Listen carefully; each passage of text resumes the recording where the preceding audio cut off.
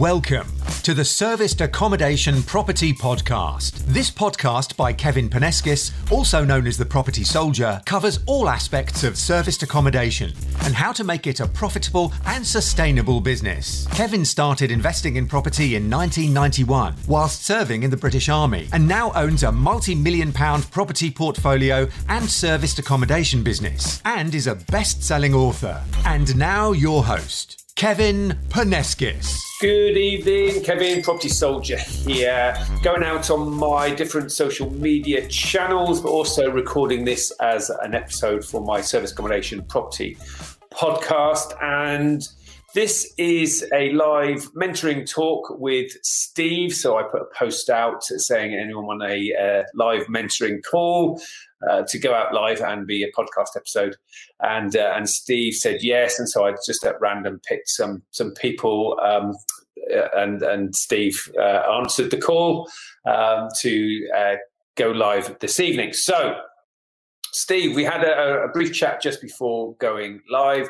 And so you're plumbing and heating engineer, but also looking to scale your property business and service accommodation. Funny old thing, the subject of tonight's mentoring call. And so you haven't started your journey yet. In fact, you just told me that you're due to be attending my training, service accommodation training, which is cool. Or one of my service accommodation training days. It's actually a discovery day that you're attending, isn't it? That's right. By the way, anyone that is interested in attending one of my discovery days, did you get it for free? Because sometimes I sell these tickets, and sometimes I think you sent me a message, and I think you let me in for nothing. So. Okay, yeah. So anyone that does want to contact me privately, then or just message me or comment or whatever, and I can get you a free ticket to these Discovery Days as well, which is a day with me at Progressive Property HQ in Peterborough, talking about service accommodation. All right, Steve. So. How can I help you? So you mentioned that you're in Leeds, but you've got a few questions to start off with in terms of your goldmine area. Was that right? Yeah, pretty much so. Yeah, I'm struggling to locate a decent area within Leeds. I think a lot of it's heavily skewed towards the city centre. Obviously, you've got quite a lot of high-end apartments within the city centre. It's just keep getting kickbacks with leases and stuff in regards to short-term accommodation, and apartments better for it, or should we be looking for more houses to do it? Obviously, being in the trade, we're happy to take on a renovation project. I mean, that's ideal for us to buy it, renovate it, and get it into SA. So I'm struggling to pick the sort of right area for it at the moment. Okay, so you mentioned a couple of things there, Steve, and so you mentioned leases. If a lease actually says no short-term rental, then that's pretty unequivocal. That's actually quite straightforward. So if it says that, then that's absolutely fine. A lot of people do get misunderstand when it says no business use or something like that. But if it says no short-term rentals, then great, move on. You know, there's most over 80% of properties in the UK are. We got a bit of feedback, haven't we? I'm just wondering if there's anything we can do about feedback. I can maybe put earplugs in, but that might take a while. You haven't got any other devices live or anything like that? No, that's absolutely fine. Okay, I'll crack on. I don't think it's too bad. It might even just be me. Okay, so the leases bit, over 80% of properties are freehold in England, at least. Scotland's slightly different, but so leases aren't a problem in most cases. And then obviously, not all leases don't prohibit SA. So in case of finding a lease that allows SA. Now, one of the things that you mentioned just now in terms of your trade and your business yourself is that presumably you will know contractors, or at least move in those circles of people that would definitely stay in service accommodation if it saves them money on a hotel, right? Right, okay, yeah. I've been more thinking about the holiday sort of market rather than that sort of angle of it.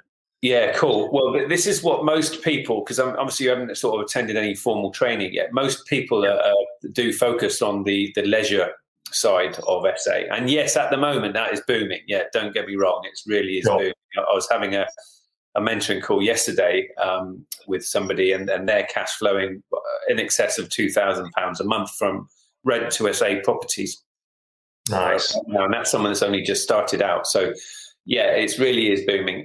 But one of the things that helps you acquire SA properties is actually to reassure the landlord or letting agent, or whatever you want, whoever you're speaking to, that you have already got clients lined up. Okay, so if you're able to name drop a construction firm or building company or something like that who require accommodation in Leeds, for instance, then that's an awful lot easier by saying, look, I just want to rent a property from you and list it on Airbnb. Yeah, okay. Coming from. But by the way, yeah, absolutely. But by the way, we always do, before we sign a contract, we always do say to the letting agent or to the owner, we do also market on platforms like Airbnb and Booking.com, because that's how an awful lot of contractors book. Now, the reason why we do actually target contractors and trades is because they typically stay for much longer periods of time. And so there's a lot less costs in terms of cleaning and laundry and turnovers, and there's obviously no void if they're staying for months at a time. So the profit margins can be astronomical from those types of bookings. And then the ideal scenario is that you've also got leisure guests and you've got contractors type of bookings as well, because then you've got more demand for SA. So when there's more demand for something, the price of that thing goes up. So actually, that would be a good thing for you to do, is to start to focus on who you can name drop and genuinely maybe try and source bookings for properties in advance of you acquiring properties. Right, okay. Yeah. That would be a good thing to do. Now, what you mentioned just now is Leeds, the sort of centre of Leeds being ideal for SA, and then sort of getting further out, not so much, or certain parts being a shithole. I don't mind swearing, by the way. I was 24 years in the army, so if people don't like it, they can go find somebody else to follow or whatever. But so I actually stumbled across this loophole in that properties that would be classed as being in a shithole actually work really well for serviced accommodation. Right. And the reason why I stumbled across that is because when I was building up my buy-to-let portfolio, I was choosing inner city, terraced, bog standard property, not any fancy part of town. Literally what we call just outside of the Bronx. And then when I started getting properties like that back from tenants, because of Section 24, the anti-landlord tax, where you can't offset your mortgage interest when you own the property in your own name, I would start moving those properties into SA and list them on Airbnb and Booking.com. And I was finding that I was still getting leisure bookings, but also they'd be very attractive to the trades, because you can be accommodating five trades in a 2-bed house, single beds in the bedrooms and a sofa bed, 5 trades. Who've got their own lounge and kitchen. So that would be saving them lots of money. So I discovered that it works really, really well. So what I would say to you, Steve, is not to discount the cheaper end of town. Definitely not in the Bronx, but maybe not far away. You can rent property there, and as long as the car is safe outside and there's some parking not too far away, that people don't mind a short walk. Okay. And the property's nice on the inside, then there's absolutely nothing wrong with that. And the thing to remember is that your competition, most of your competition, will just be focusing on purpose-built apartments in a city centre. Yeah. And so if you step away from that, that's kind of what I'm focused on at the moment. So, well, you haven't had any sort of formal training yet, and I'm going to be showing you bulk standard terrace properties when you come to Peterborough that don't look anything from the outside. On the inside, they're fine, they're nice. And I'll be showing you the night rates, and I'll be showing you the internal photos and the bookings and all of that good stuff. So that will hopefully open your eyes as to a lot of other types of properties that you can go and target. And so you mentioned earlier, I think, that when we had a quick chat, that you're also interested in doing some purchase to SA as well. Yeah, definitely. We've got a couple of investors we've had a few meetings with now. Some of them have got quite a substantial amount of money to put into the market. So JV and all that lot, I need to sort of work out how to structure that with the investors, really. And I don't know if I'm getting too bogged down with the intricacies of all that, rather than maybe just leveraging a solicitor to sort that out and work that out for us also.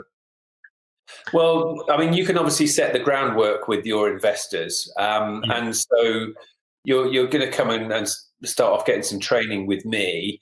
Ultimately, you'll be able to source rent to SA property and purchase to SA property.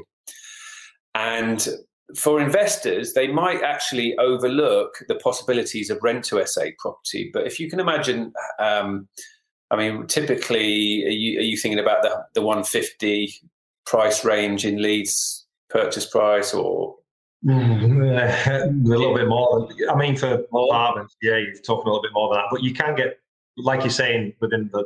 But remember, you might not need to focus on the purpose-built city centre apartments. Yeah.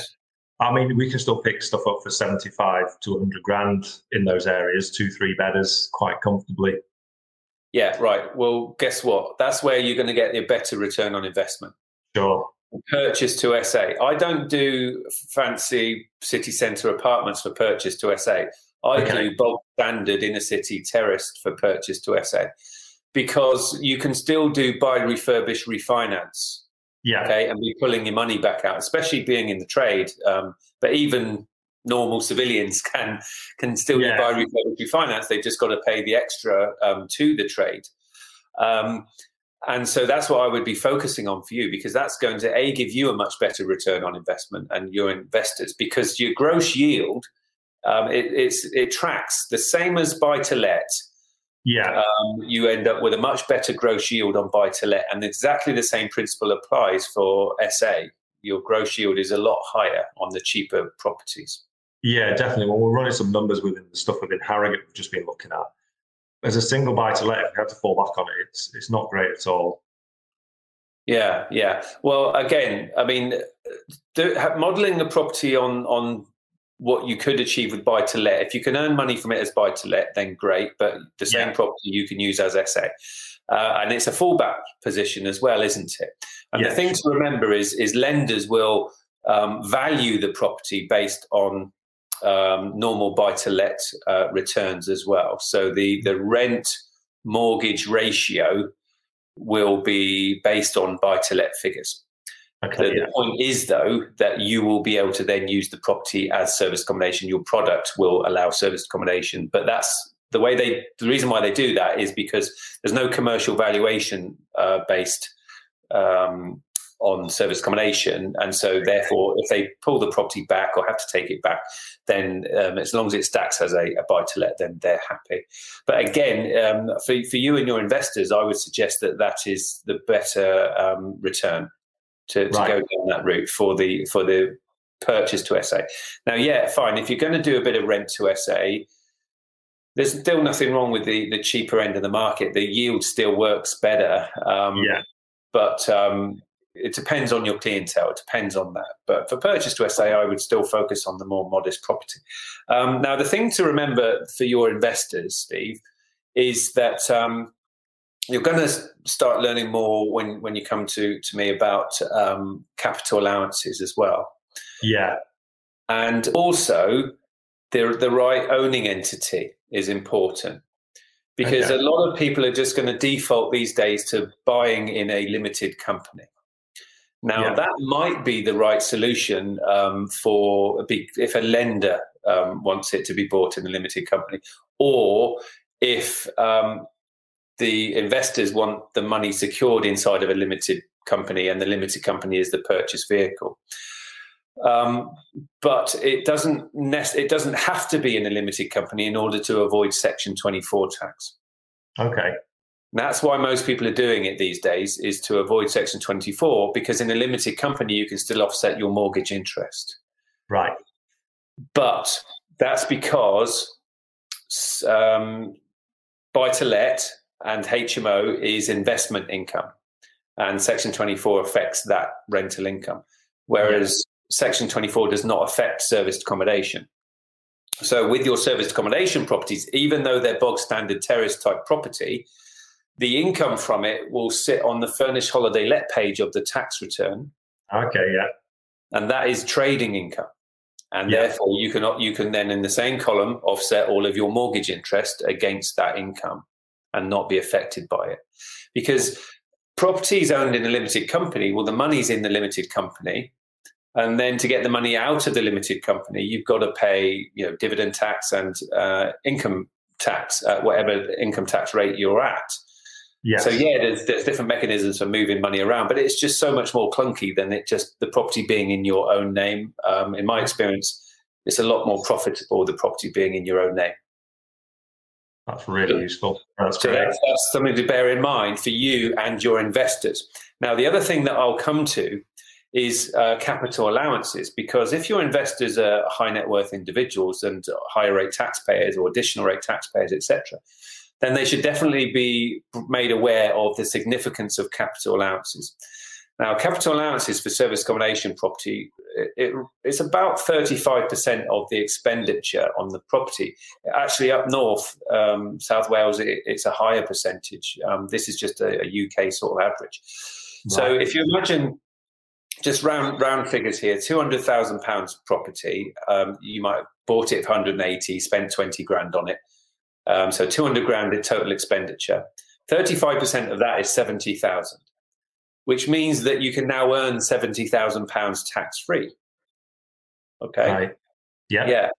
Now, if you own that property in your own name, you're offsetting 70 grand's worth of income against your personal income tax rate. Yeah. If that is owned in a limited company, all you're saving is 19% corporation tax. And then you've got to pay income tax on getting the money out. So how you purchase is very, very, very important in terms of tax planning for you and your investors moving forward. And it can save you and your investors a hell of a lot of money in tax. That's really good. Yeah? Yeah, it's impressive. Cool. So we've talked about maybe not thinking slightly outside of the box in terms of don't follow the herd, because all your competitors are going to be in a close-knit area. And especially with the trades, and most leisure guests, they've all got cars. They're not worrying about being in the town centre. No. They're more interested in saving money on hotels. Okay, yeah. So don't worry about the town centres. If you find a good one in a town centre, that's great.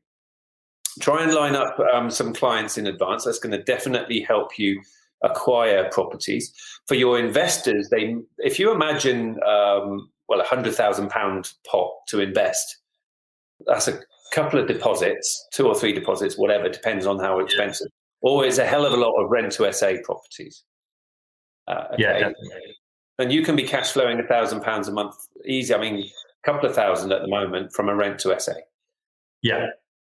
Would you just be sort of giving the joint venture partner sort of a percentage back on their money, or would you split it 50-50, or does it depend what they want? Yeah, it totally depends. One of the things that you should always ask your investor is you should just we call it the values elicitation script. You want to be asking the question, what is most important to you in this joint venture, and what is it that you want to see? Okay, yeah. Is it return? Is it an exit strategy? Is it security? Okay, what interest rate would work for you in terms of return on investment? Okay, so put it back on them to sort of decide what they deal. Because some people say, oh, right, I'll tell you what I can do, and they just squeeze themselves to death, and they say, look, I can give you 10% return on your money or 12% return on your money. And actually, some investors go, whoa, that sounds like something that's dodgy. You must be doing something dodgy to be able to give me that money. I'm out. This is a little bit good for me. They're used to ridiculously low returns. And you just got to remember that your investors, they're getting such terrible returns at the moment in the bank. Their money is actually going down in value because of inflation. So when you can create a win-win situation for your investors, and you can, I mean, one of the things that you should be saying to your investors is you're a property investor. you use your investors' funds secured against property, giving them a much better rate of return on their money than they're getting in the bank. And that's the sort of thing that people should be saying to people that they meet at parties and things like that. Because you haven't asked them for money, but you're basically telling them how they could be earning a lot more money if they give their money to you. Yeah.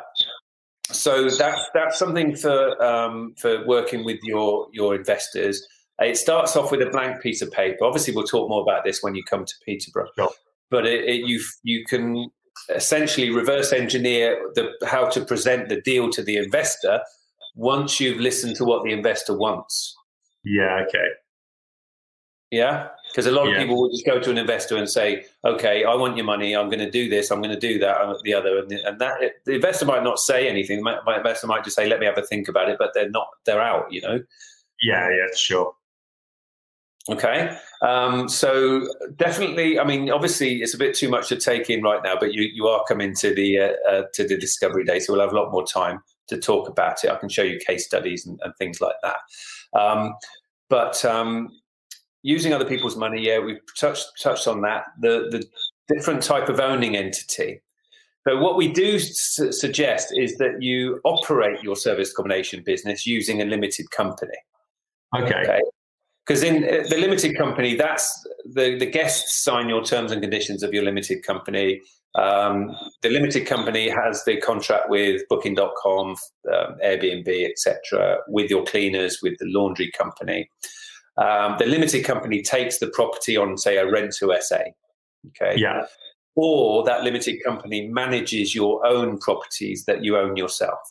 Okay. Right. So the limited company is like the letting agency. Yeah. Yeah.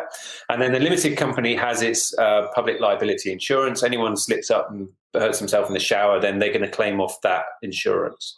Whereas some people make the mistake of doing it in their own name and you've got no liability cover there. Okay, yeah. So how you own the property depends. It could be owned in your own name.